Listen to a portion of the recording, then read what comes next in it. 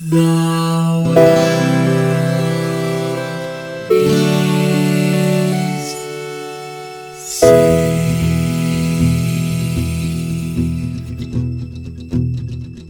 The living room's dark, save for light being cast from the big TV screen and the imminent sunrise that's teasing the one starry sky with whispers of morning. George, Lions. how you doing? I am doing very well. How about yourself, sir? I'm aglow. I'm awash with nostalgia. Like, it actually is written right in my notes to just prepare everyone for the amount of gushing that I'm about to do. Yes. No, Because it's a lot. Absolutely, I agree. I think that playing this game was very similar to laying on a nice warm beach and just having the nostalgia like lick at your feet and then just slowly carry you away. It was. Yeah. If I had just kind of like leaned back in my chair and closed my eyes and gone out at the end, I would have been like, no, that's okay. That was a good life. I don't get to see my children grow up, but the last thing I did was play Mega Man X. Emily and Anna, they'll be fine. You know, they're smart. You know, they're good. They have Susan. They're good. Yeah. So we played Mega Man X this time, January 21st, 1994, which is a little less shocking than some of the other games we've played when I checked the release dates. But I think I have so much disassociation with the release date for this game because this is one I've dipped back into like every couple of years pretty much for my entire life. Mm-hmm. Yeah, no, this is not the first time I have replayed this. Recently, it's probably been about 5 years or something like that. But yeah, no, I've definitely replayed this before now because it's a classic, you know. And I will say like the other ones like X2, X3, X17, Nope, not classics. No, yeah, exactly. No, I mean, I've played those, and I was just like, yeah, I could keep playing these, or I could just go play the one that I know is good, and inevitably did. Well, and I mean, Mega Man games by their nature are kind of easy to dip into. Like, if you are good at these kind of platformers, and you know you have like 2 or 3 hours, you're like, yeah, I can definitely sit down and beat this entire game. Or if you just really like wailing on certain bosses, you could say like, yeah, I'm just gonna play a couple levels and then I gotta go to work or I gotta go do this other thing. And you don't, it's not like an epic story, even though there's kind of a story. It's not like an epic story where you feel bad if you only read like chapter 6, but none of the rest of the book. You're like, no, I just really wanted to murder that one Maverick, so I did. And now I'm gonna go do a different thing. Well, it's very similar, I think, so yes, there is a story, but I would say that Sigma is definitely like a mechanics villain, not a narrative villain. No. Like I could not tell you off of the top of my head what his beef was with everyone. All I knew is I was like, I gotta go kill that guy. Like I may be oversimplifying, but he basically has the motives of Bender. It's like, hey baby, want to get drunk and kill all humans? Like he believes like Reploids are the future and that humans are done. Yeah, no, and that's not an ignoble goal. I mean, so it's like it's like the X-Men, but he's Magneto. So he's Magneto with the X-Men. Yes. But anyways, as far as that goes, is you know, like just jumping into like play a level or something like that. It's very much akin to like if you load up an episode of Steven Universe and then you kind of fast forward and just listen to the song, you know, and you're like, yay, okay, I gotta go do this other thing. Like it's akin to that. Hey man, I'm just here for the theme music, which we're gonna talk. I have a lot to say about the music, but let's start with the visuals. So, I mean, it does it even need to be openly stated? Like, these graphics are amazing, so good.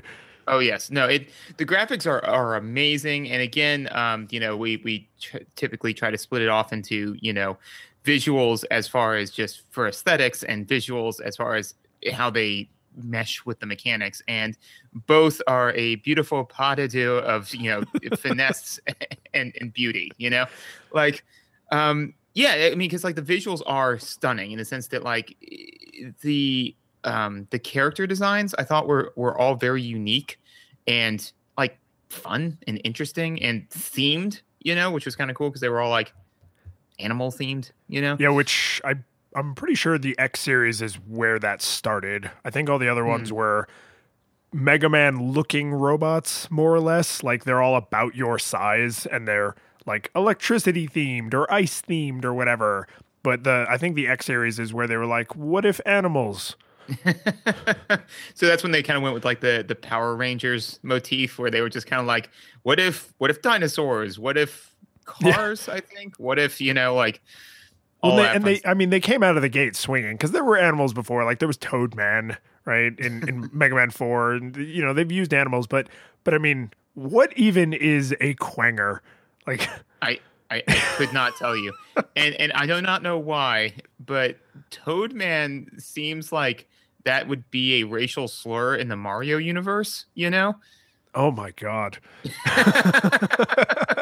Like, I don't know, when you said that, I was like, man, no, that's you got no right using that word, and then like my brain was dude, like, you can't say that. You got to beep that. Oh my God, but yeah, no, I mean, the old NES Mega Man, like the bosses were themed to their levels, but here the bosses were themed to each other, and they all looked like unique and fun and interesting, and I think that this speaks a lot to the difference between when you are trying to use this level of technology to render lifelike humans versus very fantastical, things. Because I could look at, and I do not remember any of the names, so bear with me. But they all have totally shenanigans names. Yeah, like Flame Mammoth. Flame Mammoth, yeah. Oh wow, I actually got that one right. Sweet. But yeah, no, like when I saw him and he just kind of like does his thing, I was like, yeah, it's a elephant that it also has a flamethrower. It's obviously a fire elephant that is a robot. Like you can see it clear as day. Yeah, exactly. Like if you showed me that versus showed me,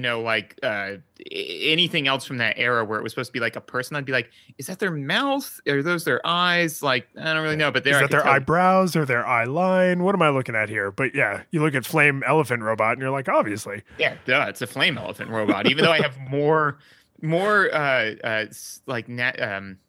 touch points for humans than Flame Elephant robots. Yeah, exactly. Like I see people every day and I can still struggle with, like some of those older games. But with this, I was like, yeah, Flame Mammoth. I've never seen one before, but I can tell you that that's what that is.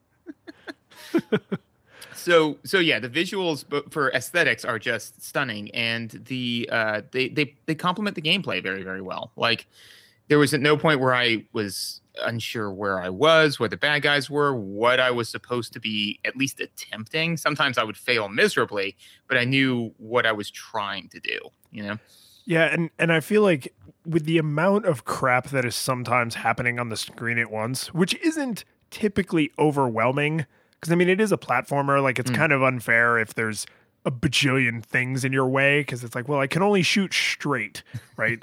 I can't like shoot up or at an angle or something, so I'm kind of at a disadvantage if I need to jump up there and there's a thing directly in my way. So they do a pretty good job of that with the level design, but you also, even when there are a lot of enemies on screen, you never feel like, oh, I didn't know that was there, I didn't know that thing was an enemy, I didn't know that thing would hurt me. Like it's always crystal clear, and yet the graphics never feel unbelievable. Like when you're walking on a platform and you see spikes that will kill you. They're like fantastical spikes that would make no sense. None of this makes any sense, but like you don't look at it and say, oh, they had to make the spikes flashing red so that I would know they kill me. It's like, no, nothing you interact with looks like that. Right. And the first time you touch it, it kills you. And you're like, okay, everything that looks like that kills me, which is important because there aren't some spikes that heal you. Like all spikes, murder spikes, right? So you pretty much have this situation where once you learn a lesson, the game is consistent with that lesson. So they don't have to use kind of cheap visuals that make it seem not fantastical, but unbelievable. Because there's definitely a difference between this is a fantastical universe and this universe is unbelievable. Yeah, because I think that there's, a big difference between like walking up to a pit and being like, oh, hey, the murder pit, of course, because there's a living room, the dining room, and here's where we keep our murder pit. And then over here is, the family room. We really kind of struggled between keeping those two rooms directly adjacent, because the kids play in the one and we don't really want them in the spike room. room. Yeah, I mean, like, obviously that's not a thing, but at the same point in time, like, if I walk in and I see a spike room versus walking in and seeing a spike room that looks like it's tripping on acid, like, like that would a lot more so, I think, break the fourth wall, and even like, for instance, Flame Mammoth's level, right? When you're first like walking around, like there's all those conveyor belts. It's obviously a factory of some kind, Right. So I picked up that like immediately, and then you walk, and then all of a sudden the factory's on fire, and that's on theme. But and I feel that I wanted to like write a strongly worded letter to OSHA about that particular thing, being like, I'm not saying that fires don't happen at factories. I'm saying that the entire factory being constantly ablaze. I assume the factory was not a factory that produced fire until the flame elephant robot arrived and said, halt all production on all lines except lava. We are now a lava factory. We now exclusively produce lava. Well, is there a market for that? I don't care. Look at me. Either that, or maybe it's kind of like in Futurama where, Bender is, like in a room with a bunch of robots just lightly sipping brandy, and all the humans are like dying of heat. Like, like the robots don't care that the entire factory's on fire because it's just not an issue for them, I mean, to be fair, the only things you see coming out of any of the like chutes are all like broken and screwed up. Yeah. So maybe this factory had problems before it caught fire. Yeah, and speaking of, and this actually links to the visuals, like I thought that, again, considering, the hardware that they have to work with, like, I'm like run in that factory level, jump up, and then, it would shoot out, like whatever, some piece of junk, right? And it shoot out a bad guy, right? So the bad guy moves, right? So immediately draws your eye to it to be like, hey, pay attention to this thing, because mostly everything that moves that isn't you is probably going to kill you or try, Yes. But it desperately, with its one functioning arm, clawing its way towards me, Pretty haunting. Yeah, a little unsettling, And again, it's not like this isn't, Borderlands style graphics or anything like that. But I was just like, it's going to stick with me a little bit. Yeah, and there are little visual touches. And I mean, some of this is going to spill over from just like random gushing, but there are little visual touches throughout that make it feel very alive and interactive. For example, like clawing guy, right? Because I don't think there are any other enemies that do that. And there are enemies in that level that I think you see again in some of Sigma's stages that just look like kind of like miners. They're like little chubby miners, and they throw their pickaxe at you. Mm-hmm. So if you watch carefully, if they hit you, they chuckle. Oh, yeah. Yep. Only when they make contact, though. Yeah. Which is like kind of insidious and really frustrating, and has kind of an emotional reaction that, like, an enemy hits you and they just continue on whatever their pattern is, and you're just like, damn you, enemy. But like, he throws a friggin' pickaxe at you, and then if he hits you, he's like, hey. Yeah. It's like, you got him. Dude, I was going to just jump over to this other platform, but now I'm going to murder you. Which actually I think touches on, another kind of concept, which is the idea that, so you're a robot, right? And they're robots, right?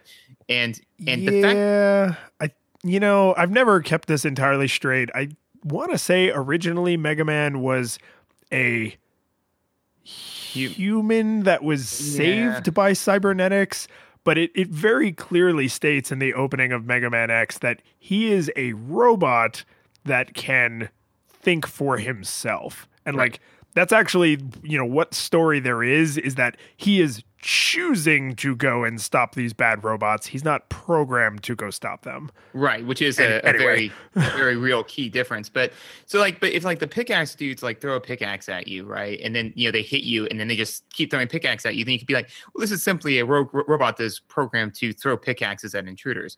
But the fact that they laugh, it's like, no, this is a robot that gets pleasure out of hitting people with pickaxes. So, murder thing aside, that implies a level of consciousness that you should probably feel a little bit worse about snuffing out, whether or not it has absolute free will. Yeah. And I didn't care at all, man. I snuffed out so many robot lives. Oh, yeah.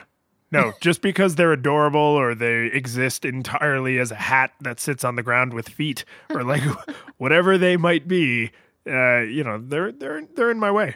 Yeah, exactly. And if there's one thing that I've learned is that if something's in your way, you must dispatch it with complete and absolute prejudice. Yeah, this is how video games have taught us to think. This is why I have a hard time holding down a job. But I will say about Flame Mammoth Stage specifically, and this actually kind of ties to some of the other visual delicacies that we get to enjoy, is because I had like a rough memory of the order you were supposed to kill the bosses in, and it really mattered to me that I not go out of order, because I was just like, I don't have enough time to work this pattern out on my own. So and I still have to do all the work if I look up the order. So I was like, I don't care. Like this is not cheating to me. So like, Chill Penguin is one of, I think, 2 bosses that is more or less vulnerable to the Mega Buster. And his pattern is really simple, like almost embarrassingly simple, you dumb penguin. And his level also is the only level that forces you to get an upgrade because it's the dash boots, which you must have. Yes. Or the other game is like basically unplayable. Yes. Absolutely. So I went there first. I got the dash boots. I killed him. And when you kill 3 bosses, it affects the stages of 3 other bosses. One of them is if you kill Chill Penguin, all of the lava in Flame Mammoth Stage is frozen, which makes his level so much easier to traverse. Yes, it does. And that's interesting because normally I'd save this story for later on when we're talking about gameplay, but it ties into what you were saying, which is that when I was playing, right, my order of operations was I want to do the stages in the order that gets me the pimp armor, that's fair. Yeah, because I wanted the cool armor because, again, it looks, and I didn't even care what it did. It just looks really awesome. Like it does. You get the cool shoulder wings. Yep, and you get the awesome helmet. Even though the only thing the helmet does is let you headbutt certain materials. There's a few upgrades that are behind face protected walls, I guess. Yeah. Yeah, so, you've got this giant cannon that shoots missiles that's attached to your wrist, but no, use your head to bash this wall open. Yeah, exactly. Like stuff like that where I was just kind of like, whatever, it looks cool. So I wanted all of that swag. And so I did Chill Penguin, right? And all that. And then I did Chill Penguin and then the one where you get the head, which I think is the Falcon. And Storm Eagle stage? I think you might be right, yeah. Yeah, and so then it was on to Flame Mammoth to get the I think arm cannon upgrade or body upgrade. I forget which. Cannon. Cannon. So I like went and I did like the jump and I caught onto the ledge after like 15 attempts. Oh my God, that's like one of the hardest jumps in the game. Yes.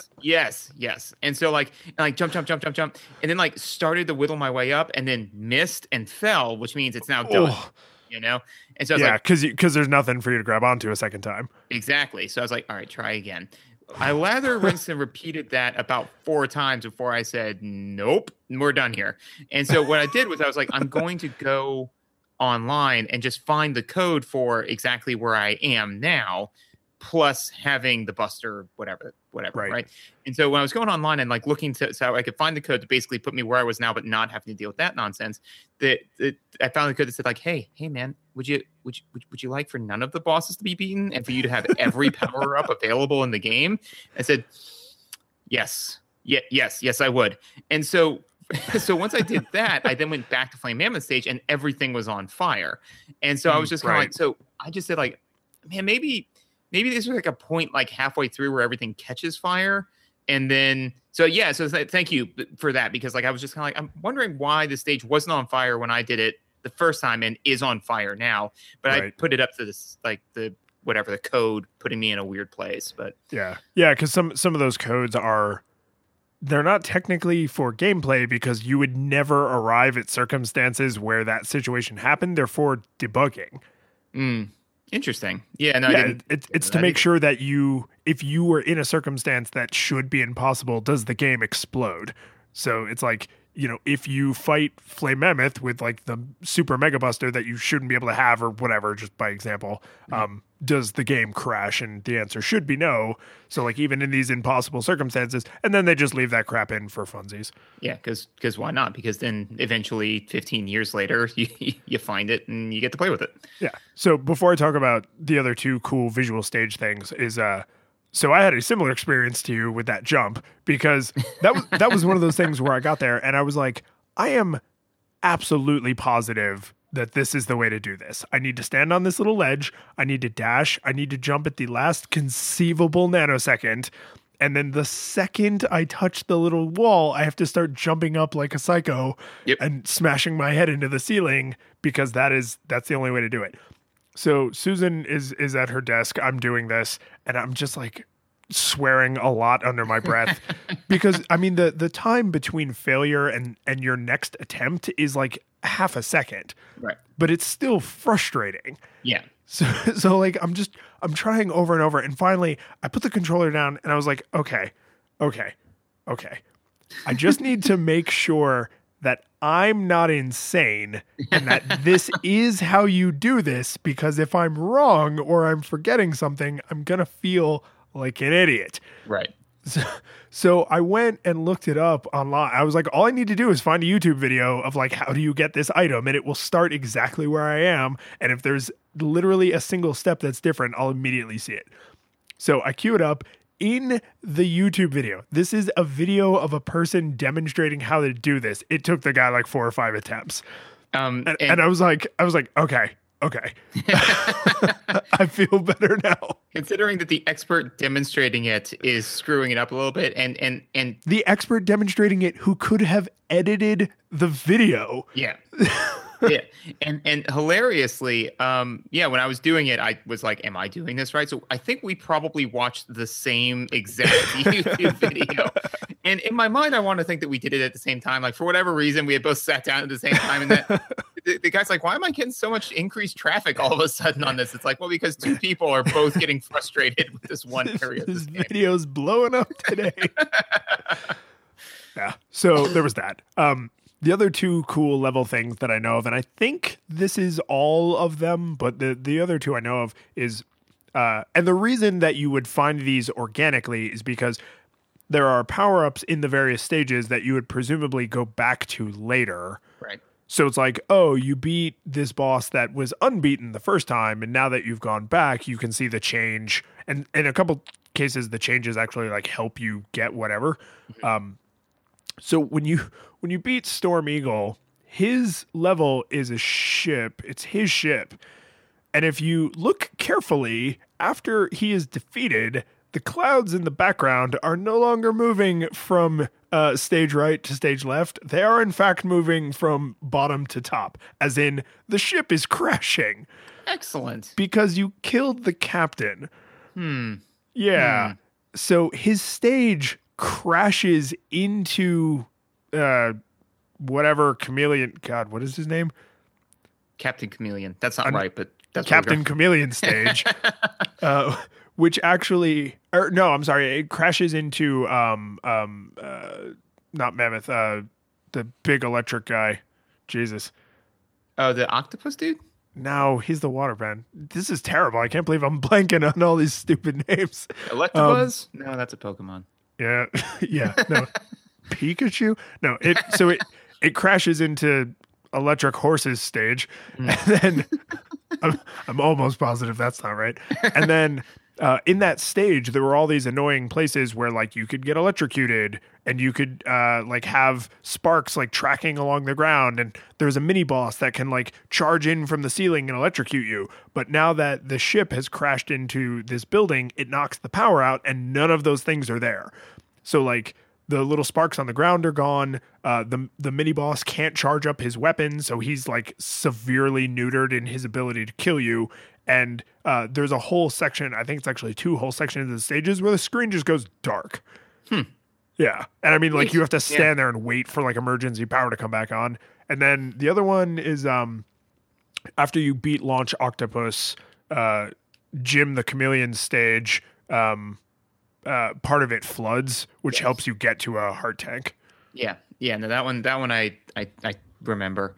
Like, yeah, and that sort of thing is just it's so minor, and yet it makes the world feel so interconnected, because like older Mega Man games, it's like, yeah, you beat person A, B, C, D, E, then you go and you fight the boss, and then you're done. But like this, it's just kind of like, no. When you do thing A, it has consequences, because you're fighting this like big giant war. Yeah, and also for the visuals, and this is like my last real thing on it, is I thought that they did kind of a great job with and this kind of bleeds into mechanics a little bit, but like there's a couple of times when you is it just the once? I think it is. No, it's twice. Two of the times when you fight Sigma's stooge, whatever his Vile. name is. What? Vile. Yeah. Yeah, they really didn't break their brains trying to come up with names for these things, Well, they used up all their brain power on Jim the Chameleon and Electric Horse, and yeah, it's like, well, what should we call Sigma? What should we call the big bad? I don't know, like Omega. That's a little on the nose. Back it up a little bit. Sigma. Okay, that's cool. Well, because he's like the sum total of it. No. You made the sales stop selling. Okay, that's fine. What should we call his lackey? Vile. Incentivize that employee. But yeah, no. So the two times when you fight Vile, especially the first time, like I felt that the visuals supported the fact that you weren't supposed to beat him. Because like, when you're hitting him, like it looks like you're dealing, like some damage, but at the same point in time, like there's, unlike with like the B and everything else you fought so far, like you'll hit him a lot and it never shows any sign of phasing him, Nope. and then the fact that like he can't not hit you. I remembered it, of course, but even as a kid, as I was just kind of like, I think somebody when I was younger said, oh, well, did you know you can beat him and blah, blah, blah. I'm like, I don't think you can beat him. And I even don't like, think you can. yeah, even 10-year-old me with none of the technology or the internet or anything, I was like, that doesn't sound right, Yeah, and there's a secret giveaway if you are a seasoned Mega Man player, which is, as a seasoned Mega Man player, that bosses get health bars. Yes. Vile doesn't get a health bar. Yeah. And yet he is freaking wailing on you. So like, there's that little tiny, like, even if you're not fully aware that specific thing is different, like that visual cue, you're kind of like, something seems off here. Like, I can't jump over him and yet he's charging me. I can't knock him back. I have no other tools. Like, I'm gonna die. So I mean, you feel the way you're supposed to feel. You feel like helpless and panicked. Yeah. And even knowing all of that, like, a part of me, and like I said, I knew I couldn't beat him, but like a part of me wanted to be like, I want to equip myself better now that I'm like 31, and no, he just wrecks you so hard and so fast, and that's exactly, it's supposed to be like the all is lost moment, because it's basically like I just like walked into the cafeteria with my lunch, and he just sat down in front of me and started eating my lunch, and then I didn't have a lunch. And then luckily, the captain of the football team came in and said, like, hey, Vile, you need to stop eating this guy's lunch. And he said, like, come on, man, let's go lift. And then they do. So this is a fantastic segue into audio for me, because similar to visuals, there's music and there's sound effects and kind of how they both serve their masters. And when Vile has sufficiently wrecked you and is now holding you by the throat, which is already pretty intimidating, because it's like, whoa, I didn't realize enemies could interact with me in a way like this. So he's like holding you, and the music has completely dropped out, and then you think he's pretty much about to like pop your head off like a friggin' Pez dispenser, and you hear the Buster charging sound from off screen, and then it blasts and it knocks the arm off of his stupid robot, and now like there's all smoke shooting out, and then Zero's theme comes in when Zero like flies into the screen, and it's just like, it's this amazing moment of a single sound effect and a single new piece of music. I mean, granted, it's the first stage, so all the music's kind of new, but like, It's a single sound effect and a single piece of new music, and you just like, all of that like fear and panic is gone, because you're like, well, whoever this is, they're at least not on his side. Yeah. And then, I mean, he immediately identifies himself, and you're like, oh, yay, thank God, he's on my side. Yeah. Yeah, because I mean, like the game would have taken quite a turn if Zero came in and it's like da na da na na na na na. He's like, no, like I would never let this man kill you because I'm gonna kill you, and then like just started beating you to death. Be like, oh, with whoa. the arm that he knocked off the robot. yeah, that would have been a different game, especially if none of that happened at all. And like Vile's like got you, and he's like, now X, I'm going to destroy you, and then just like game over. Like it's like. Hey, they really phoned it in for this Mega Man game. Like, this doesn't follow any of the old. I was expecting more for $50.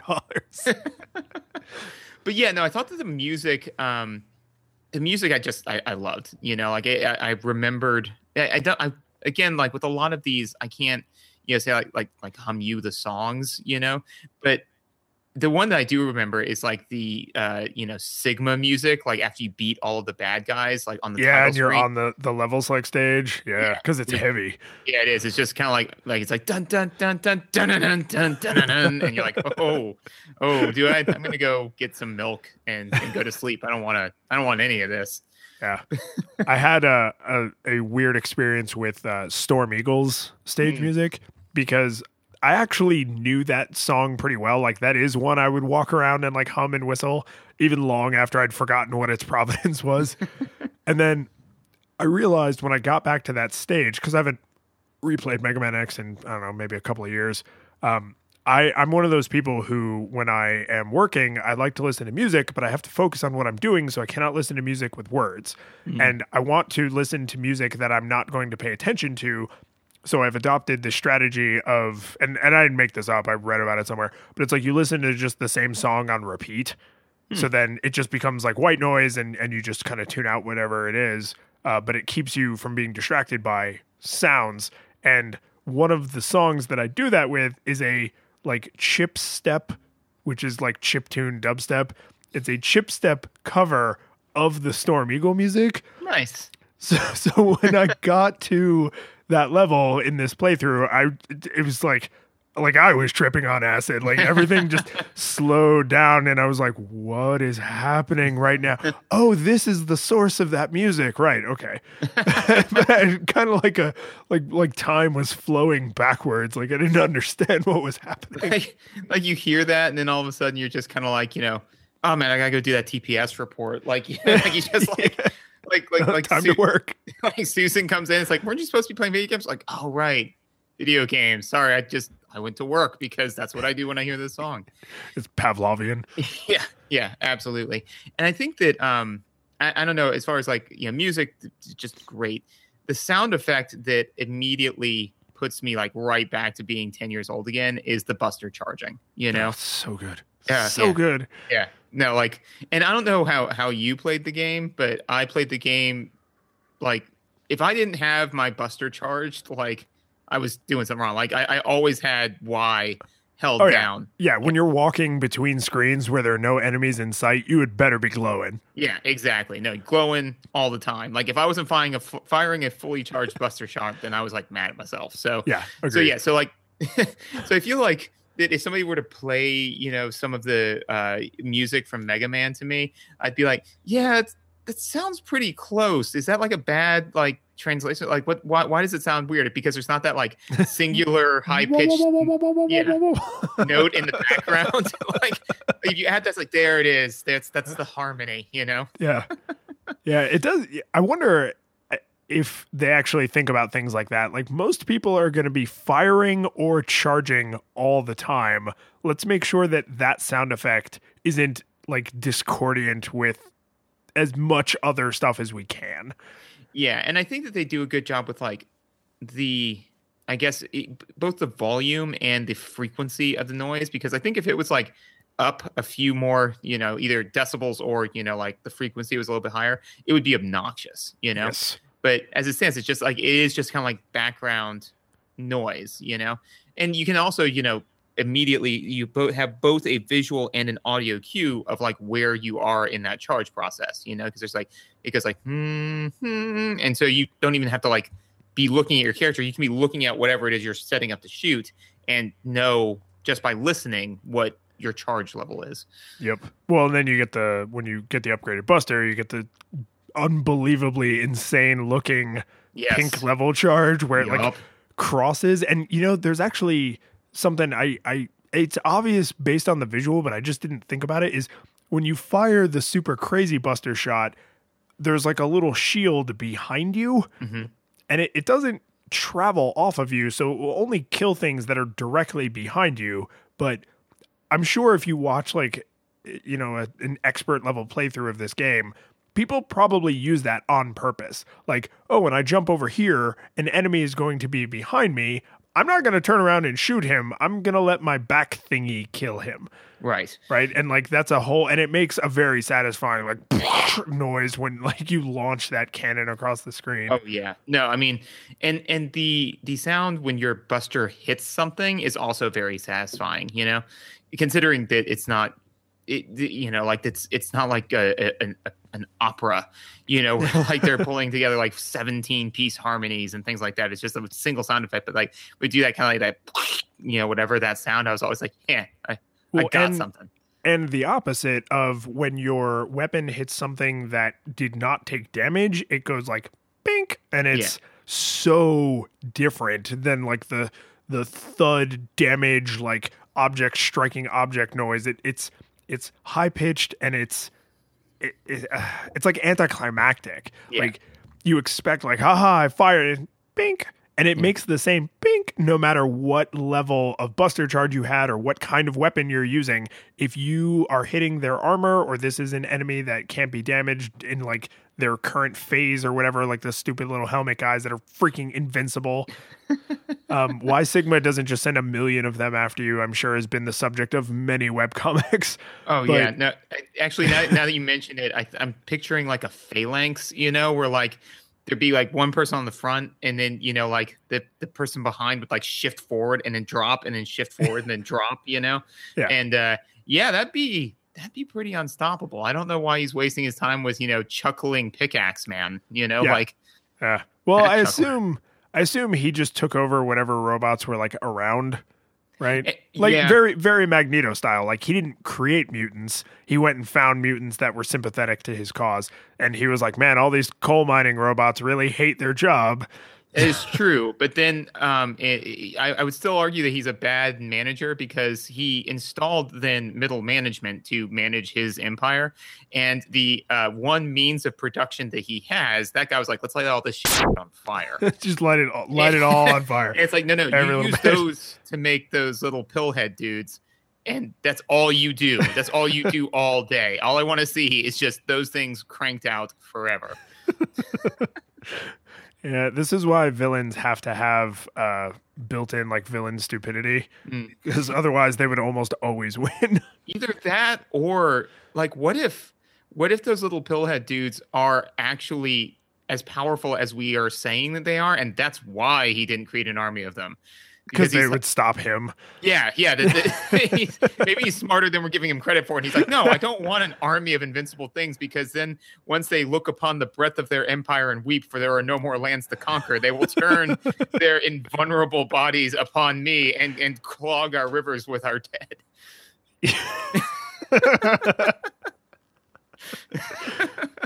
Yeah, all right. So maybe he thought it through. Yeah, maybe. I don't know, man. I didn't get a chance to chat with him a whole lot when I was shooting Buster's shot at his face.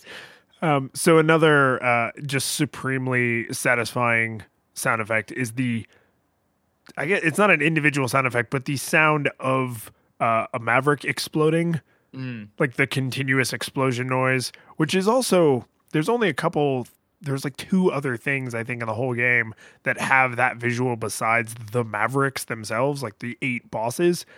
So like that's a treat. Like when something blows up in that way and makes that noise and shows that blowy uppy animation, like, you accomplished something. Yeah, you got it. Yeah. Oh yeah, absolutely. Actually, when I was fighting Storm Eagle, so like normally my narrative would always be like, I would get to the boss and be at like some amount of less than full health, die, and then try it again at full health and beat them, But I was fighting Storm Eagle, and like I had like 1 hit left to my name, and he had 1 hit left to his, And I was just like, I don't know, man. There was this, it was really a satisfying kind of stress, because I knew that if I did die, then it's like, oh, that's fine. I'll just come back and I'll probably beat him. But man, like when he was like, 'cause he's like sitting there darting through the level, I was like, gotta run, and like doing like, counterplay to like his patterns. It was really satisfying. But that's kind of more of a gameplay thing. But it was very satisfying to do that. And when they die, also, like, because all the bosses are hard to fight, but when they die, you get that like and the big animation and the big sound effect, and you're like, yes. Yeah. Oh yeah, absolutely. No, and the one little like musical cue that I absolutely remember, and I think this is in all of the Mega Men's I don't think X started this one, but once you select a stage, right? And so they're giving you like the little like guy intro. Yeah. Yeah. No, that is iconic to me. Like I use that sound effect sometimes in my daily life, like if somebody's like, oh yeah, I'm going to go do, thing A, I'll just like start singing that song at them, like, 'cause it's like, oh, well, you've selected the level now, man, you're in it. So yeah, I'm tempted to check it while we're live on the air, but I think you might be right. I think it is actually the same. I mean, they've redone it, in 16 bits versus 8 bits and whatever, but I think it is actually the same melody. And I think it is. I think in to be fair, I'd never played, or I can't remember, like all of the Mega Men for NES kind of bleed together in my mind, because when I was younger, my friend, he had all of them. And so what we would do is we would just literally go and play for hours upon hours at his house. But I wouldn't be able to tell you whether it was like Mega Man 3 or 6. I could tell you 6 because you had Rush, and that was awesome. But you had Rush in a few of them. I think 6 is the one where you had Rush like this, that, and every other way, where he could like turn into a jetpack, and he was like a submarine, and there was like weird crap. Yeah. Like that's what I remember about Rush, because I remember in some of them, like he could like turn into a scooter or whatever. But I remember being like, I want to be Jetpack Mega Man all the time. Yeah. So, but yeah, so I couldn't tell you like, and I'm not sure if I even actually ever played like Mega Man 1, but yeah, that tone, that music, I'm pretty sure is like always the boss intro. Yeah. And it's so satisfying. It is. Oh, absolutely. No, I again, everything about, and again, what I think that makes this game in such stark contrast to some of the other games that we've played, where like it's not, is that both the visuals and the music are in service to the game. There's nothing discordant. There's no musical cues or sound effects that pull me out of the moment. There's no random like person jumping in from off screen saying something bizarre. Well, so there is a single exception, and it's done intentionally, but there's a single exception to, what if we gave you a visual that almost makes no sense and an audio cue that makes no damn sense, just for funsies? And I'm pretty sure, based on the way you've been describing your playthrough, that you didn't get to this, but that in this game, if you do, so you have to get all of the upgrades, including like the heart tanks and everything. Then you have to go through Armor Armadillo stage. You have to get to that last part where you jump the chasm, and you have to, I kid you not, this sounds made up, but I swear to God, this is true. You have to die 3 times in a row. I'm deadly serious. I will find you a video. Did your uncle who works at Nintendo tell you this, or no? You have to jump the chasm successfully, then kill yourself, and then on the 4th time, which means you have to go into the stage with at least 4 lives, because normally you only have 3, so you have to get an extra life somewhere to kill yourself. Yeah, then on the 4th go, you have to jump the chasm, and if you jump the chasm with full life, because this only works if you have full life and all the upgrades, there is a secret upgrade capsule which gives you the Street Fighter Hadouken. That Yeah. Okay. So a couple things. One, I don't believe you. But two, if it is true, no, I do. But two, if that is true, and I have no reason, to think that suddenly after however long we've been friends, you to like lie to me about like this very specific thing. But no, I mean, like, so then that's supposed to be like that's absolutely an Easter egg, you know? Well, yeah, So, it is. But the thing that's so the visual for it is a little silly because I mean he actually does the like hands together and this little Hadouken comes flying out, which just I mean it looks odd, but you're like okay, Capcom, I get it. The audio cue though is the one and only time Mega Man ever speaks. And he has this unbelievably squeaky. It like Nice. when we're done recording, I'll find your YouTube clip of it. But it's like I'm excited. yeah, it's like Hadouken. It's so Maybe- not what you would expect. Maybe that's why Mega Man like is like a silent protagonist, you know, because like he just knows it's like I am the Mega Man, you know, like I have armor, I have a Buster Cannon, I can do all those sort of stuff. Hey, come on, guys, you want to go like stop some Mavericks? We should probably go stop some Mavericks. Like that's not like Hey, he's Sigma, not a great stop orator. it. Hey, come on, you guys! Like I'm gonna beat you up. Yeah, No. it's really the thing that's I mean aside from the fact that you just feel awesome for getting this like ridiculous little upgrade, most of the bosses it will put them down in one hit. So when you're going through Sigma's stage and you have to refight all the bosses, it's a pretty good way. Not all of them, because some of them have erratic movement patterns, but it's a pretty good way to put most of the bosses down. And specifically, it will absolutely kill Vile in one hit. Nice. Yeah, so like Excellent. all of that like grief he gives you, and then he's like, you knock him out of his robot armor, and he's just like, you know, haha, I don't need that robot armor to kill you, and then you just go like Hadouken, and he just immediately bursts into explosions. It's like, Nice. I got you, you ass.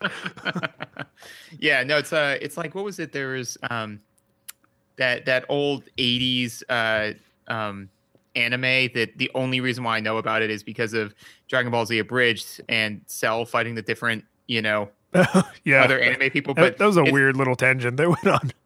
Yeah, it was. It was delightful, but and editing's great. I mean, obviously everything that they do is very well done. But it reminds me of the guy who's, you know, like the weird Mad Max kung fu thing. Fist of the North Star. Fist of the North Star. Like that reminds me of that where you know, Vile's like, you know, like, yes, you may have knocked me out of my power armor, but the minute we clash, you are dead. No, you are already again. And then it's just like Hadouken. Like- And he's a hard boss. Like being able to basically cheat your way through that by just a single Hadouken is really satisfying.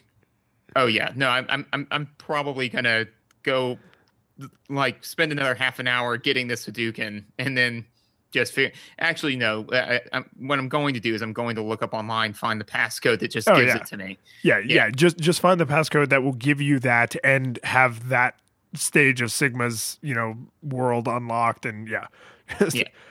I mean, even just watching a YouTube video of it would be satisfying, but doing it is pretty darn satisfying. But yeah, so as again, you know, to kind of put the capstone on audio, I think that they did a great job keeping it in service to the originals with some melodic callbacks. It's consistently aside from one insane Easter egg that you know, like kind of have to get a root canal through your ear to get at. I just think it's stunning. Oh, can I do have one last thing, and this is just another polish thing. And I forgot to mention like the blinking and like how you kind of pant when we were talking about visuals, like, you know, and those little touches all do exactly what you said before, which is like, they just make the world feel so much more alive. Like when you're hurt, and you visually show that you're in pain. Like that's just a cool thing. But in the audio, when you pause the game or when you go into like the menu to like select your weapon, the music ducks. Yeah. And that's, it's not like that big of a deal, but Susan called out to me while I was playing and I paused it and I turned and I became intensely aware that I could suddenly hear her better, but that I still was like, because I was in the middle of a boss fight, and I still like felt tense because I could still hear the boss music. And I was like, this is an incredible way to let a 10-year-old answer their mom without completely pulling them out of the moment. Like, don't stop the music. Like, don't make the entire world come to a grinding halt. But by like ducking the music and being able to look away safely from the screen, but still hearing it like kind of in your do you call it peripheral hearing? I don't know. In the edge of your hearing, like it still keeps you a little bit tethered to like this fantastical world. And then you unpause and the music, unducks, I guess, like it goes back up to full volume and like you're back into it. And it's like just little, like there was no opportunity for a polish moment, visual or auditory, that wasn't seized upon. And then, I mean, obviously, like, we're going to talk about controls and mechanics here where there's just a cornucopia of polish. Oh yeah, and I think that does lead us and first of all, I didn't even think about that, but yeah, that is an amazing way, because like if you hit pause and like the music doesn't duck down at all, right? You're gonna have to hit pause and find your remote and like mute and like what, and then like that's bad, right? But right. Even worse almost would be like if you hit pause and then it just like shuts the whole thing down, because then all of a sudden you have now been crashed out of that reality. But like the nice synergy that between the two really makes it work well for when you have to pause the game. And there's a video that I saw that has an interesting concept where it's called humane gaming.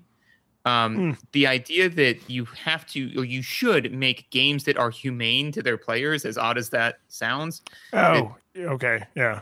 Yeah. So basically the idea is that you shouldn't be punished for suddenly having to go like do a thing, And so the fact that they like went out of their way to like be like, well, we're not going to like, first of all, to have a pause function is not something that all games have nowadays, So the fact that you can't just be like, yeah, what, and like give me a minute. But then the fact that they're like, well, we're not going to punish you in any way. In fact, we're going to do our best to keep you immersed in this experience, despite the fact that you have had to pause it for whatever reason. So, well, for when they first introduced like FMVs in like the PS1, Xbox sort of like Dreamcasty era, a lot of times pressing what used to be the pause button would skip the cutscene, and it's like, really, like. I needed to pause the game for a second for whatever reason, valid or otherwise, and you're going to punish me? Yeah. Oh, yeah. No, that. And, it's always just so interesting to go back and play all of these games and see, like, at what point, to me, it's almost like going back in time and watching evolution kind of slowly happen, because it's just kind of like, oh, wow, you still got that vestigial tail. How's that working out for you? Like hunting and gathering, huh? I like my air conditioning. Thank you.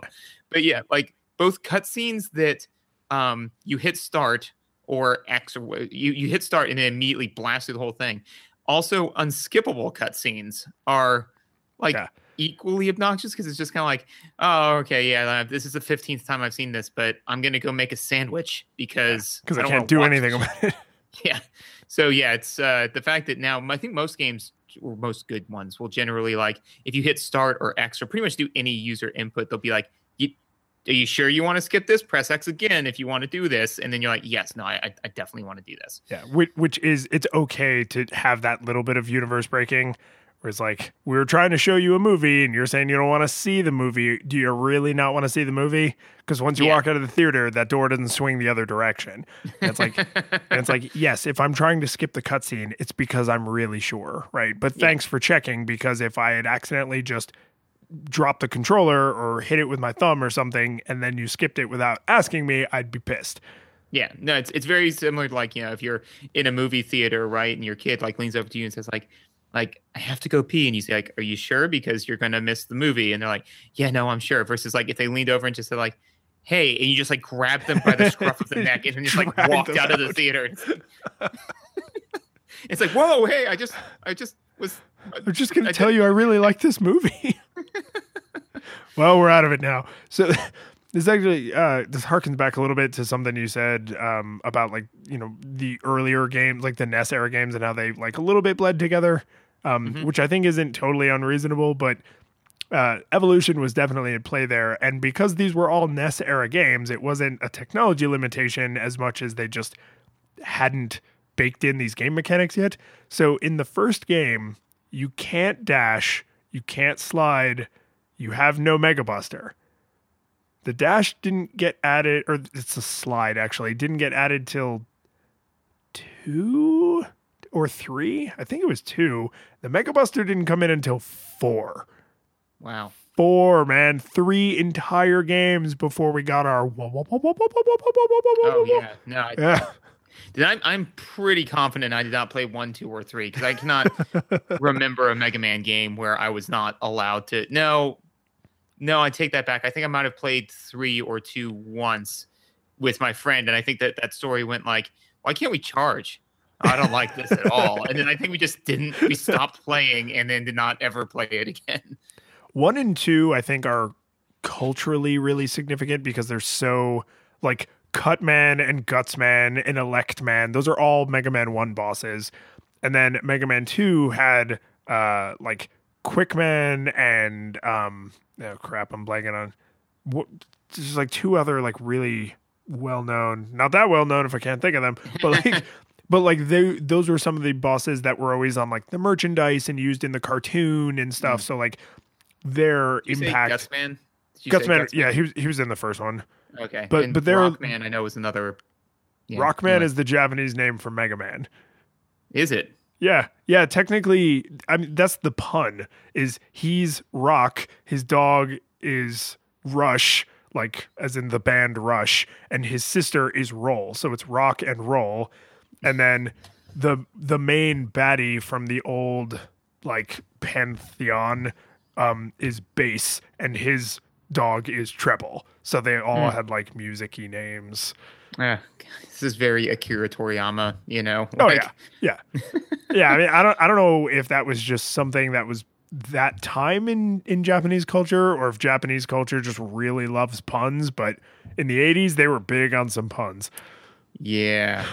No, I didn't know any of that. Like the one thing I do know from like Mega Man, like my one like piece of like Mega Man lore is it's just kind of like Dr. Wily.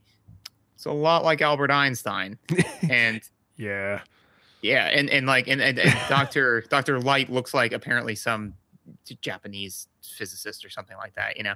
And so I was just kind of like, yeah, and it's just, and I remember like when I was seeing this, like, the person said like, well, why would they make Einstein into a bad guy? I'm like, I cannot possibly imagine why the Japanese would not think of Einstein in the greatest of light. Yeah. Anyway, not to take that down, but I think actually, so we went off on a tangent about the NES ones, but I think there's actually a relevant thing here to link it to controls, which is the Mega Man X series, the Super Nintendo iterations and the NES iterations had what somehow seems like identical controls that were somehow then made better. Like the jump arc, the movement speed, the pace that the game moves, all actually feels almost identical from Mega Man X to the earlier NES games. And yet in Mega Man X, you can dash, you get the ability to climb up walls, you get all of these other things that you would think would break the camera's ability to like keep up with you because you're moving quickly. There's slopes, right? The older games didn't have friggin' slopes in them. Like this totally changes how you change elevation because you can dash up and down slopes, and it's very expanded, but it's not different. They kept all of that rock solid foundation that made that series so popular on the 8-bit systems, and they were like, what are all of the things we could add that would just make all of those things better? And I mean, that's like for a first attempt, like Mega Man X, the first one on Super Nintendo, the first one to add in all of this nonsense, and yet like every single change was just a freaking home run. Oh yeah, no, because I think that they probably like sat down and they said like, what are the core aesthetics? Like, why do people play these games? Let's not change any of those core aesthetics. Let's simply change some of the mechanics and like some of the ways that we implement that. Like, so for instance, like slopes, right? Let's take that. Like, you can't you fire purely linearly, right? So in the old Mega Man games, there probably weren't any slopes just because the software probably would have scrones to try to handle that kind of stuff. But you know, but if you're always firing linearly, if there are no slopes, then you always have a clear like path line unless there is an active obstruction. But if there is a slope, then if you are on an upward slope, then you effectively have a wall consistently about a foot in front of you. Yep. So in those areas where there were those slopes, though, there were from what I saw, very rarely bad guys. And normally there were like fewer bad guys at ground level, you know? So like they kind of knew that that's a little bit more mechanically difficult for the player to deal with. So they didn't like, they scaled back a little bit some of the, you know, like enemies. Like I don't remember at any point in time when I was on a slope and getting frustrated because I could only fire about a foot in front of me and just being beset on all sides by Mavericks, you know? Right. Or it's something where it's like you and this one weird enemy that you have an obvious way to deal with. Like there's, it might be Electric Horse's stage. Mandrill. Shock Mandrill. There it is. I think it might be his stage, but there's a stage where you go up this one area and there's slopes. There's like 3 or 4 like switchback slopes, and there's that stupid spike wheel enemy. Mm-hmm. And because he's coming down you at the slope, you can't, unless you have the super crazy Mega Buster, you can't possibly shoot it to death without jumping and basically putting yourself at risk. And when he gets close enough to you, he actually lays himself flat. So now he's even harder to hit. But the stage at each part of the switchback has a very obvious wall that you're supposed to cling to. So it's like, just jump, cling to the wall, and then he will fall down in front of you. And then you can go about your merry way because he can only roll downhill. He can't go back up. Right. So it's like you're presented with this challenge where it's like, okay, the Mega Buster is not the right tool here. So you either have to use a different weapon or you have to use avoidance, basically, and like avoid the conflict. Yeah. And the fact that you have a life bar and the amount of damage that enemies typically deal you, and plus you can get the heart containers and increase even more, is I think also very important because unlike some of the other games that we've played, I thought that I had room to explore. You know, so like if a bad guy would like come up to me, smack me, I'd be like, what if I try this? And he'd smack me again. I'd be like, well, what about this? And he'd smack me 3 times. And most of the time, like if I started to like really lose, I would then just leave him alone and like move on, you know, and then like go get some health or whatever. And then like maybe like, you know, in another playthrough, come back and try some other stuff. But as opposed to some of the other games from this era where it's like, if you make a mistake, then you are set back 5 minutes of your life. Or so you're just like, I'm going to do exactly what works every time. Like this definitely gave you, the game was a perpetual safe space in which to try new things. Yeah. You could try out other weapons because you can always recharge them. You could figure out like, oh, when there's this enemy slightly up this slope, if I have the whatever weapon, that fires at an angle and that will let me deal with this. Right. And it's like, oh, I used my one missile. Now I'm done forever. Yeah. It's like, no, I'll just get more. Yeah, exactly. And that's one of the things that, you know, after I'd beaten a few of the bad guys, because when I played when I was younger, right, I went into the consistent fallacy that I think that many people fall into, which is I never used any of my special weapons because what if I needed them? Oh, you know? No, that's why you beat every RPG with 99 elixirs. Yeah, exactly. Because it's like, well, what if I need them? It's like, well, you died 5 minutes ago. And it's like, well, yeah, but what if I need them more later? It's like more than dead because you died. So I think that's the maximum amount of needing healing that you can possibly have. That's technically, exactly. That's right on. That's on the asymptote. Like it's like right up until that point, you could not have needed healing anymore, and then it was too late. Yeah, exactly. And then blam, you know, you have now X is equal to 0. The function is 1 over X. Like, and you're dead. Wait. Yeah. No, actually that's fantastic. Is if you basically say, you know, like the amount that you need healing or whatever, it's like 1 over X, and it's like, and X is your hit points, you know, like that need gets greater and greater and greater and greater until your hit points are 0, at which point it's like, and Yeah. then it returns, undefined. Which is also a fantastic Mega Man pun because you die when X reaches 0. Ba-da-da. Awful. Absolutely awful. But anyway, but this time when I was playing through, I actually did, go through a bunch of the different weapons. And there were some times where in some areas I went into where I was like, oh man, using this particular weapon in this area is 100% the way to go. And then I was like, maybe it's just this particular weapon that's amazing. And I'd use it in like other areas. I'm like, no, this isn't working as well. So I'd try something else. I'd be like, oh, well, let me try like this weapon. And it's like, oh, this one. Some of them just sucked. But some of them are boss stoppers, and that's it.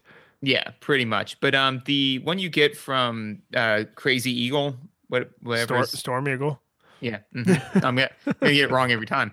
But his was amazing for the beginning of Sigma's stage. For two reasons. One is that like there are those little like tortoise dudes that you have to do like 2 or 3 like super busters. Yeah, the super tortoise or ultra tortoise. They have actually a funny name.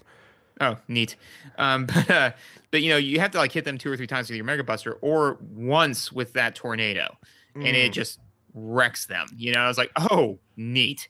And so then I went through there, and then you then have to platform on all of these different, like moving whatever. Yeah, fly-y. With the stupid little helicopter robots. Exactly. And while other helicopter robots are coming to kill you, and because the wind tunnel like sticks around, so if I fire it and then I get moved on a platform, the wind tunnel moves more slowly than I do, which actually gives a giant hitbox that makes me basically invulnerable, So I would just lay one of those bad boys out and then just not have to worry about the bad guys, because then if they touched that and I am inside of it, then they died, So like, I'm realizing you were working with the tools that you believed you had available to you. Because I know exactly what part you're talking about, and I know exactly how I handled that problem because I remembered being a child and knowing how to handle that problem. So by the time you got to Sigma, did you have the Buster upgrade? Yes. Do you know that in Mega Man X, they introduced the ability with the Buster upgrade to charge your alternate weapons? Yes. Do you know that Sting Chameleon's alternate weapon makes you invincible? No. That was the piece of the puzzle I was missing.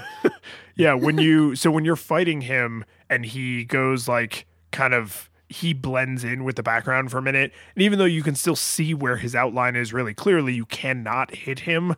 Mm-hmm. Well, you get that. And nice. You actually, because I think we talked about this with another game we played where like you go invisible and then you also don't know where you are.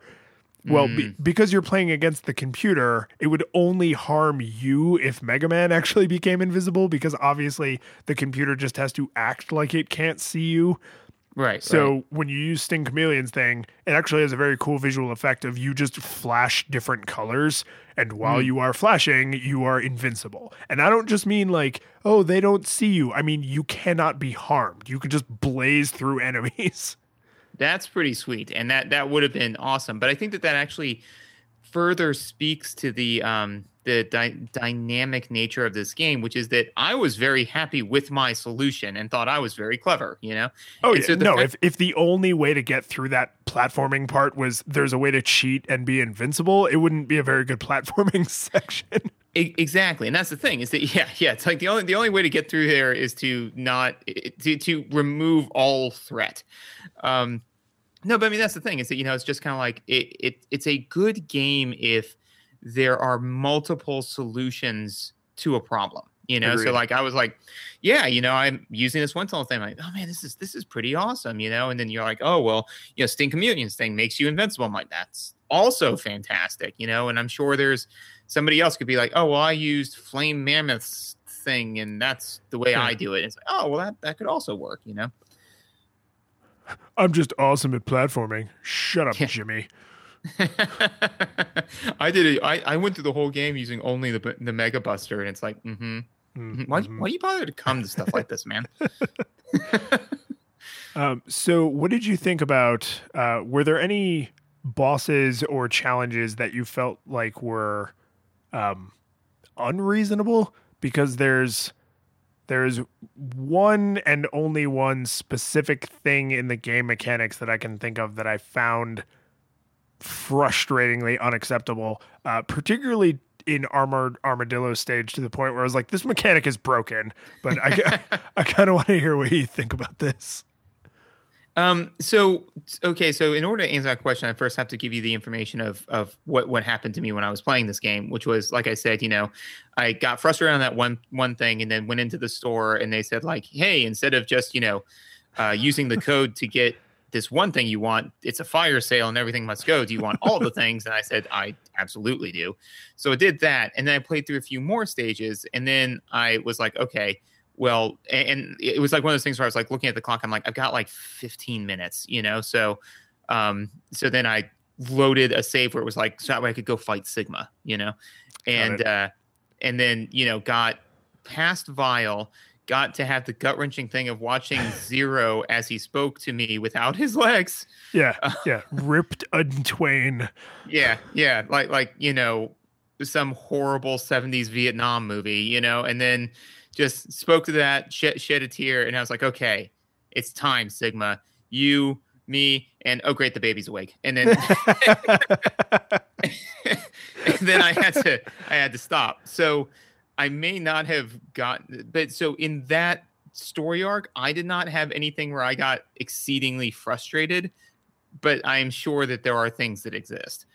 So this is the one, and this is technically true throughout the entire game and in every Mega Man game that exists. But the one mechanic that I found frustrating because of the dash ability. So think you have the camera, fixed on the screen, and you dash, and suddenly you have covered a huge amount of ground, right? Mm-hmm. Like, because Mega Man actually doesn't move all that fast. Like, you compare like Sonic and Mario, and it's like, oh, Sonic is like, the camera can't even always keep up with him. And, Mario's kind of like trotting along, but he can run. Mega Man really doesn't move very fast. Like the speed at which things are happening is not what makes a Mega Man game difficult. And then adding in, well, that's because you look like you want to make fun of Mega Man. No, that's actually because all of the games, each of the main characters is only allowed to have a certain amount of momentum. And so Sonic, being, of course, the smallest, moves the fastest, and then Mario less so, and then Mega Man, because he's so heavy, he doesn't move as fast. I didn't know if you knew that. Like, that's... You're really digging your heels in on this one. Yeah, no, just like Mega Man X this far. No further. So because you can dash now in this game, and forever more after this, I think, you can suddenly change what is in view of the camera, like really dramatically, and not always on purpose, because you can also dash like off of a wall jump. And I think in the later games, they even added the ability to dash in the air, where you could like jump and then dash to the side. Yep. Well, what happens when the camera moves? Any enemies that were in that frame magically come back to life.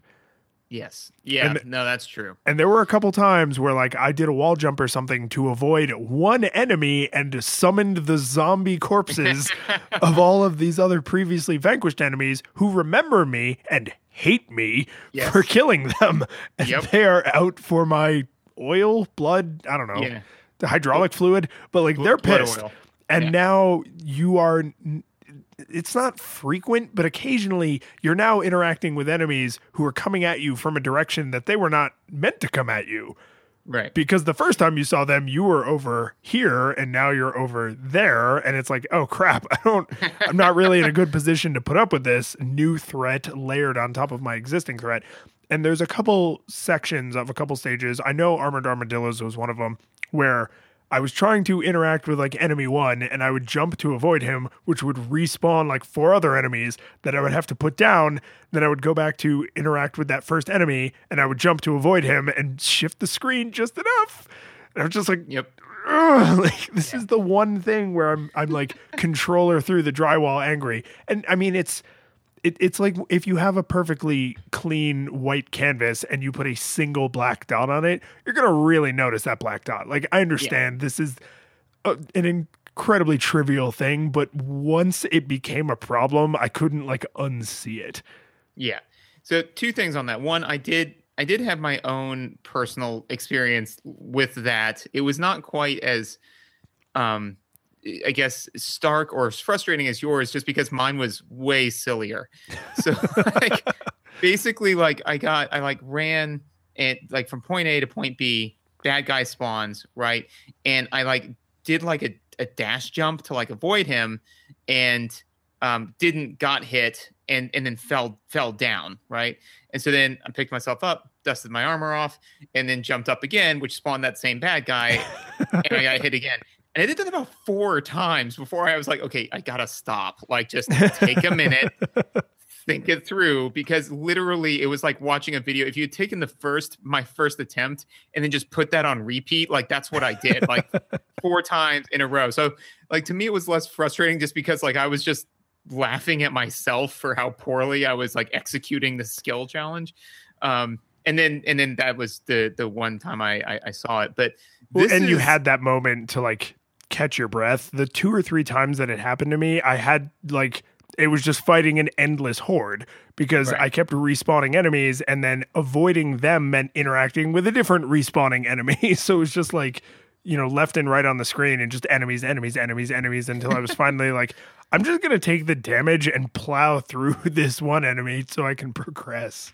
And I did do that a couple of times where, you know, if I caught myself in the loop, I was like, whatever. And I just like take the hit and then plow through. But imagine that from Mega Man's point of view, because like it's frustrating to us because like, you know, but it's peekaboo physics gone, you know, like crazy, right?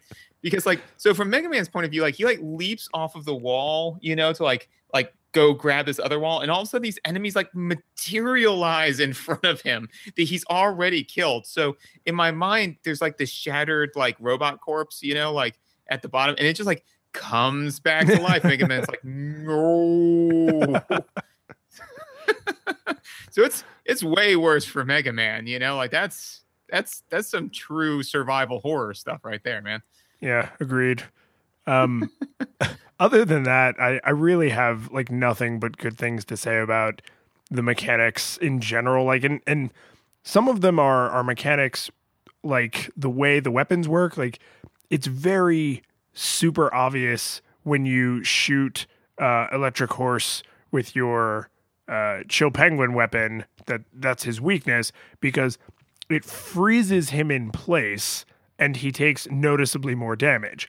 And most of the other weapons don't even stop his movement pattern, whereas that one actually like completely arrests his motion. And if he's hanging, because he can like, you know, climb on the wires, if he's on the wires when you hit him, I think he falls down to the ground. So you can actually interrupt his movement pattern, or it at least stops it. And and all of the boss's weaknesses, when you hit them with the weapon they're weak against, at the very least, it like breaks the flow of their motion. So you don't have to try and eyeball the damage meter to see if you're hurting them, because they noticeably respond differently.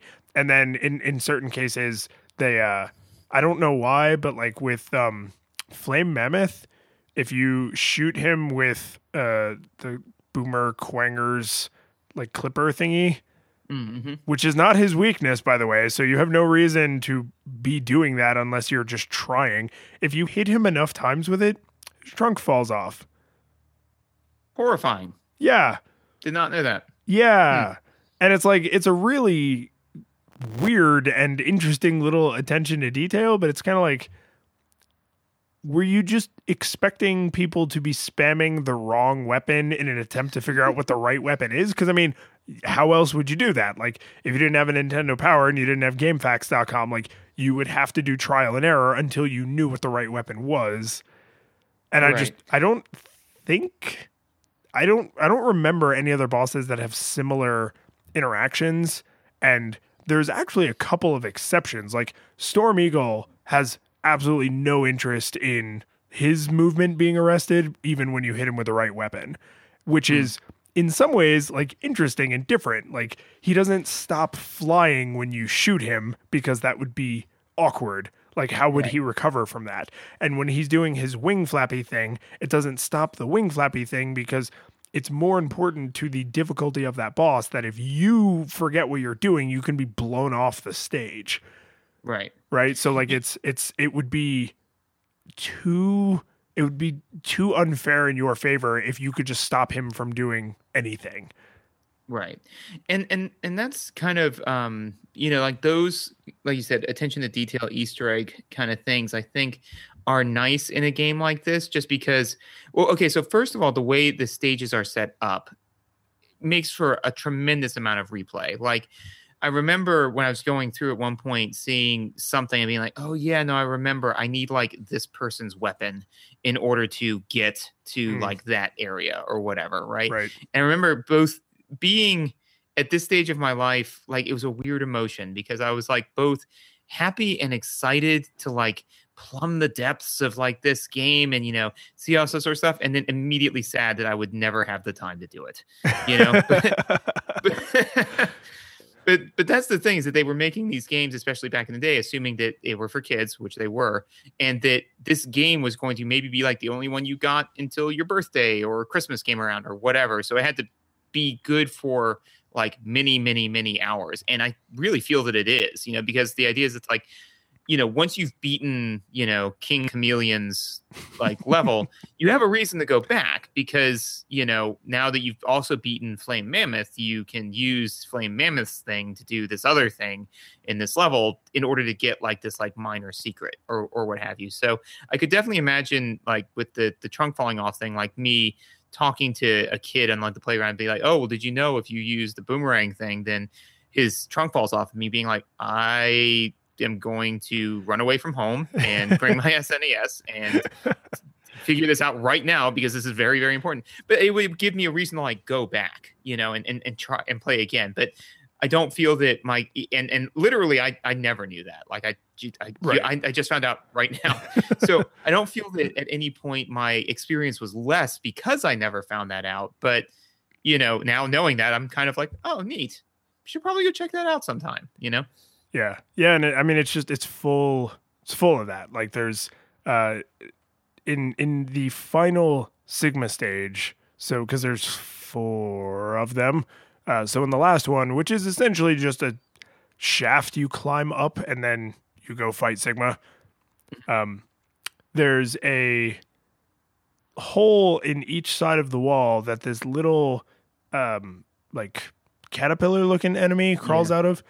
And if you have the armadillo shield in like full charge, they can't wear that shield down ever. They're like 0 hit enemies.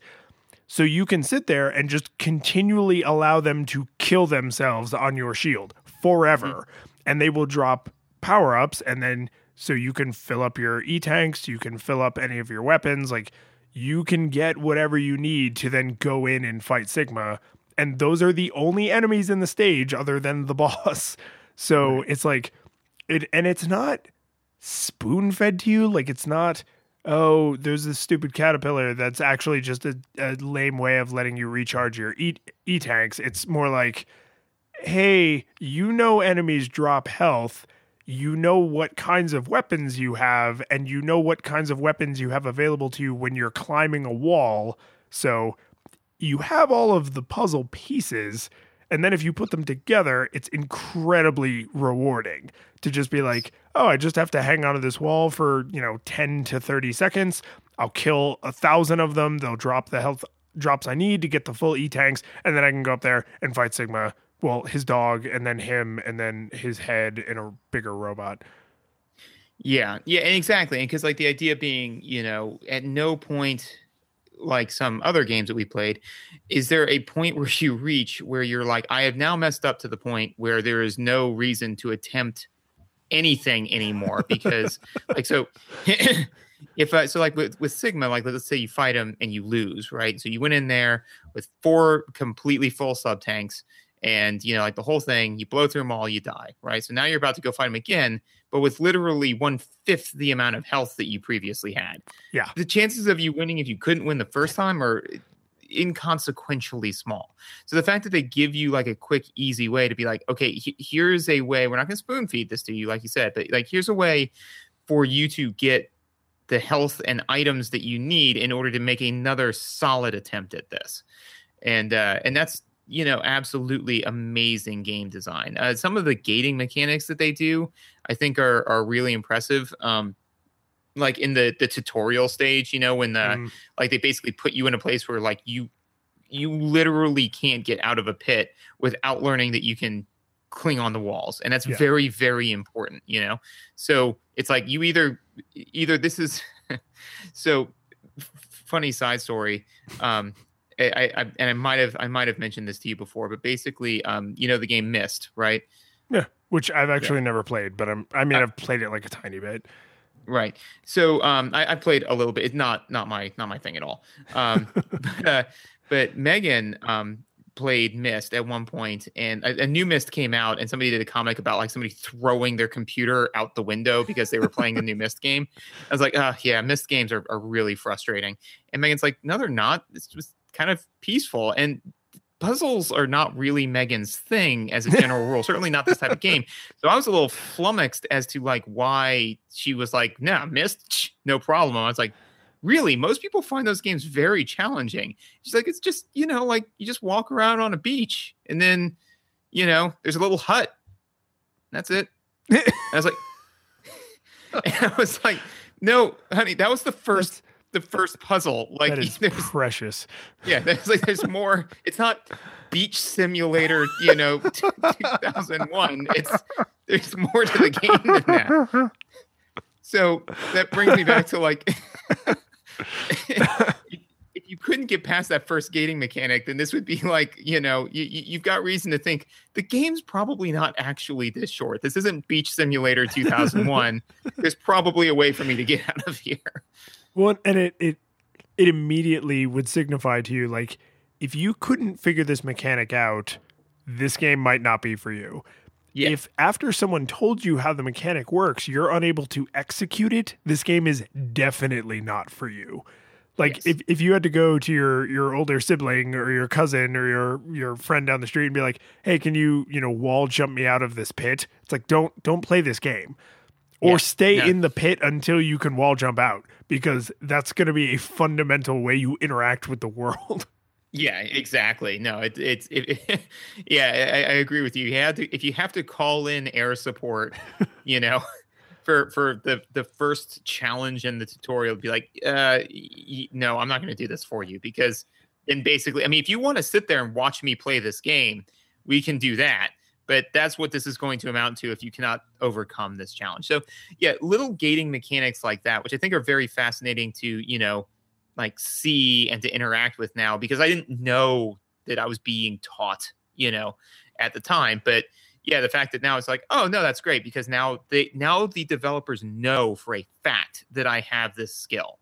And so now they can create puzzles that rely on me having that skill, Yeah, the better the better a game is at being a video game, the harder it is to really appreciate a lot of this stuff. Because like intrinsically, by the time I was at the end of the game, I was the friggin' man. Like, I had all these power-ups and I could do all these things and I had all these abilities, and it's like, you didn't have any of those things when you pressed power on your Super Nintendo the first time. The game taught them all to you and gave you these powers and abilities, some of which are just powers in the game, but most of which in a game like Mega Man are you learning to be Mega Man.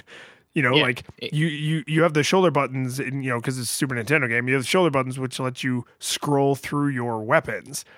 Yep. So you can literally, without pausing the game and halting your forward momentum in any way, like switch weapons and use them in like new and crazy and exotic ways. And you don't have to really figure out any of that. There's all this space between you need to be able to dash, you need to be able to wall jump, you need to be able to shoot. And if you can do those things, you can beat the game. But then there's all of this other stuff that's still there for you to learn, and that's still taught to you in interesting ways. Like, here's a challenge, like the thing you said with the Storm Eagle Tornado. Like, here is a platforming challenge that seems unreasonably hard. Like, right. Impossibly unfairly difficult compared to every other platforming challenge you've interacted with. unless we're just suddenly bad game designers, like our good lead game designer quit that morning and we had to make the Sigma stage. Like unless something like that suddenly happened, you can pretty much bet that you should have the tools in your arsenal to resolve this problem. And, even more to your point, you have more than one way. We've actually given you a bunch of ways. Use one of them that you like.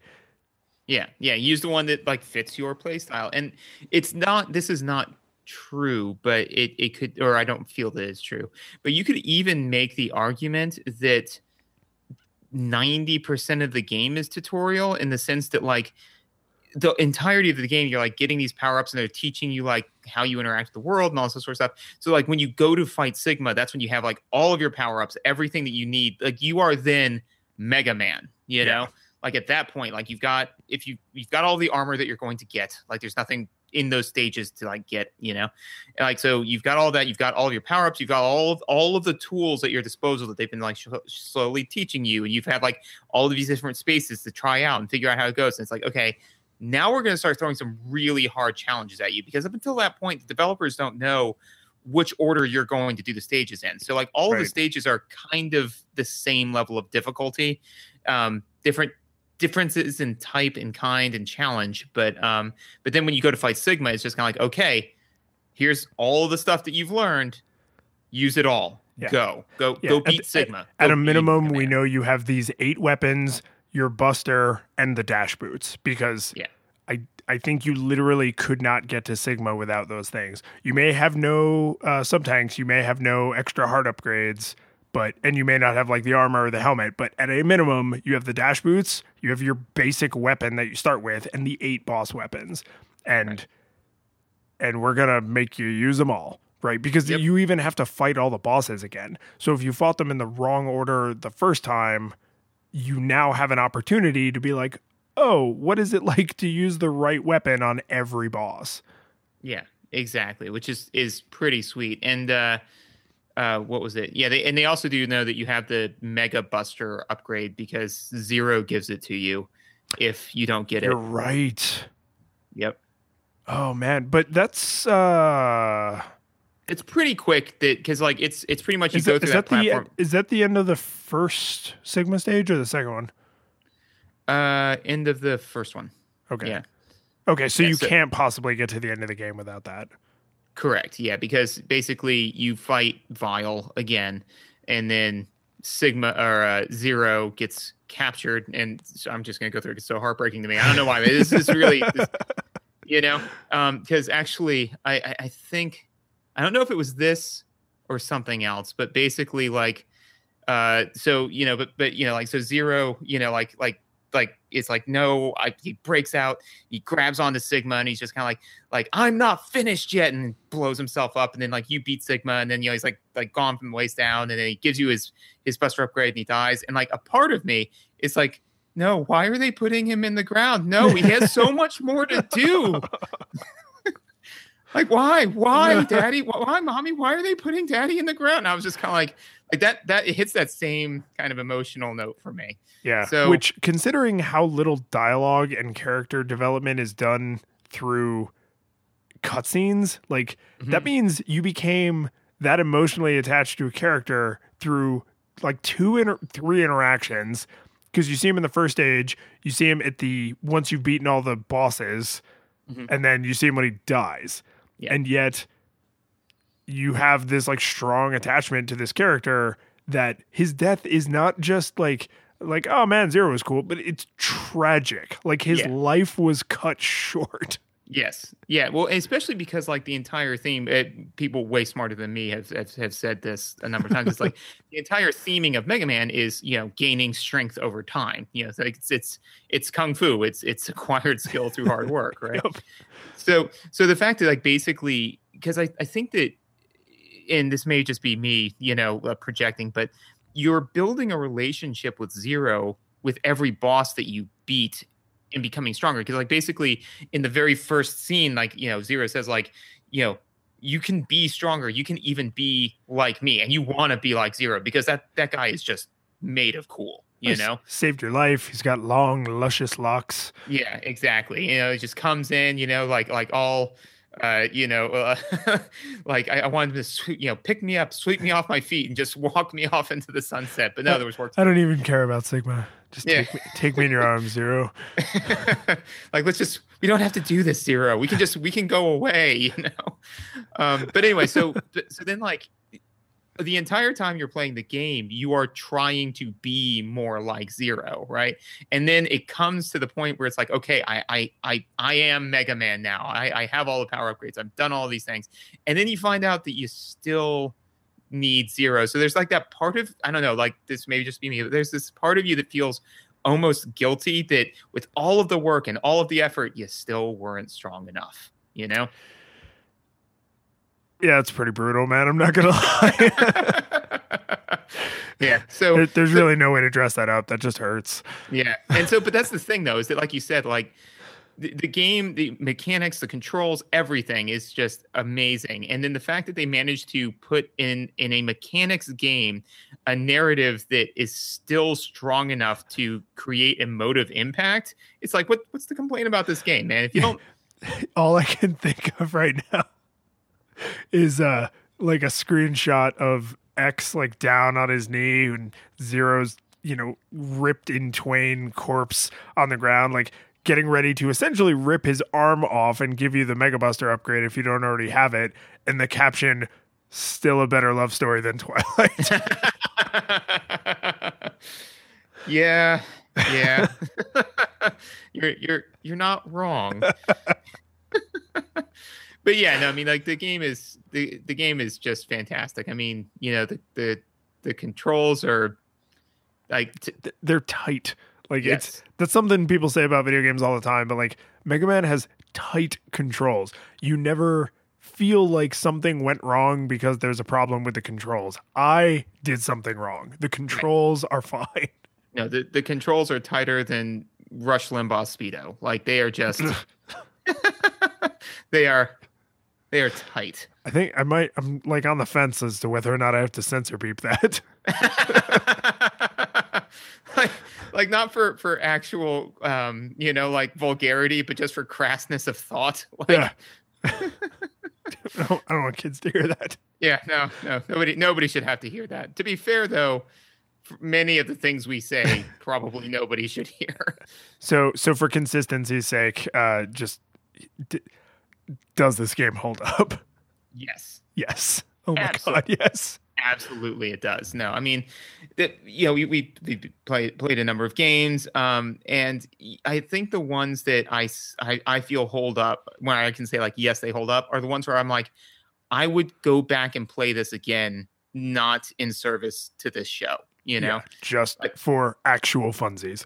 Yeah, exactly. No, the game is amazing. And heck, man, like even just in discussing it here, I have found out some things about this game that I didn't know after playing it for over years. Yeah.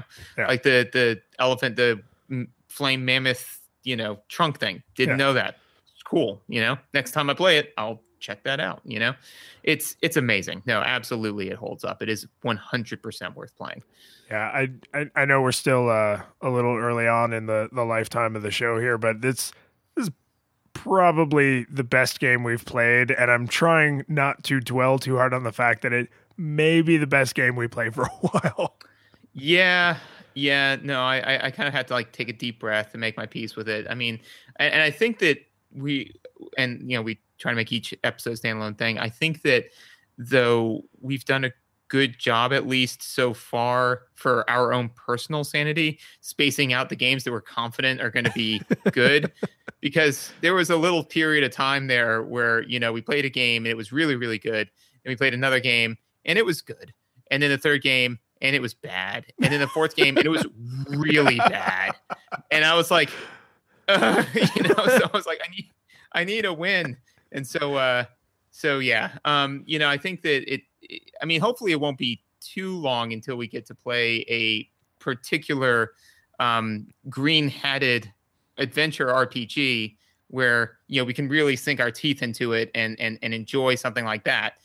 Because I'm confident that one would hold up. Although I can't remember what's What is the name of it? Luigi's Mansion, right? I'm not sure that such a game exists. You may be thinking of Mario is Missing. Mario is that's the one. Yeah, I remember that one being. Really I don't know, man. I'm not ready to pull that off its pedestal. It's such an experience. The curtain falls, the music plays, the credits roll, then it all fades to black, and you're left by yourself. The fanfare is gone. There's no player 2 there by your side to share victories won. But as you slowly progress down the hall to your bed, a few great events leak back into your head from the time that you spent traversing the land, battling evil, fighting the darkness, just sword in hand. Your memories creep in with the edge of a smile.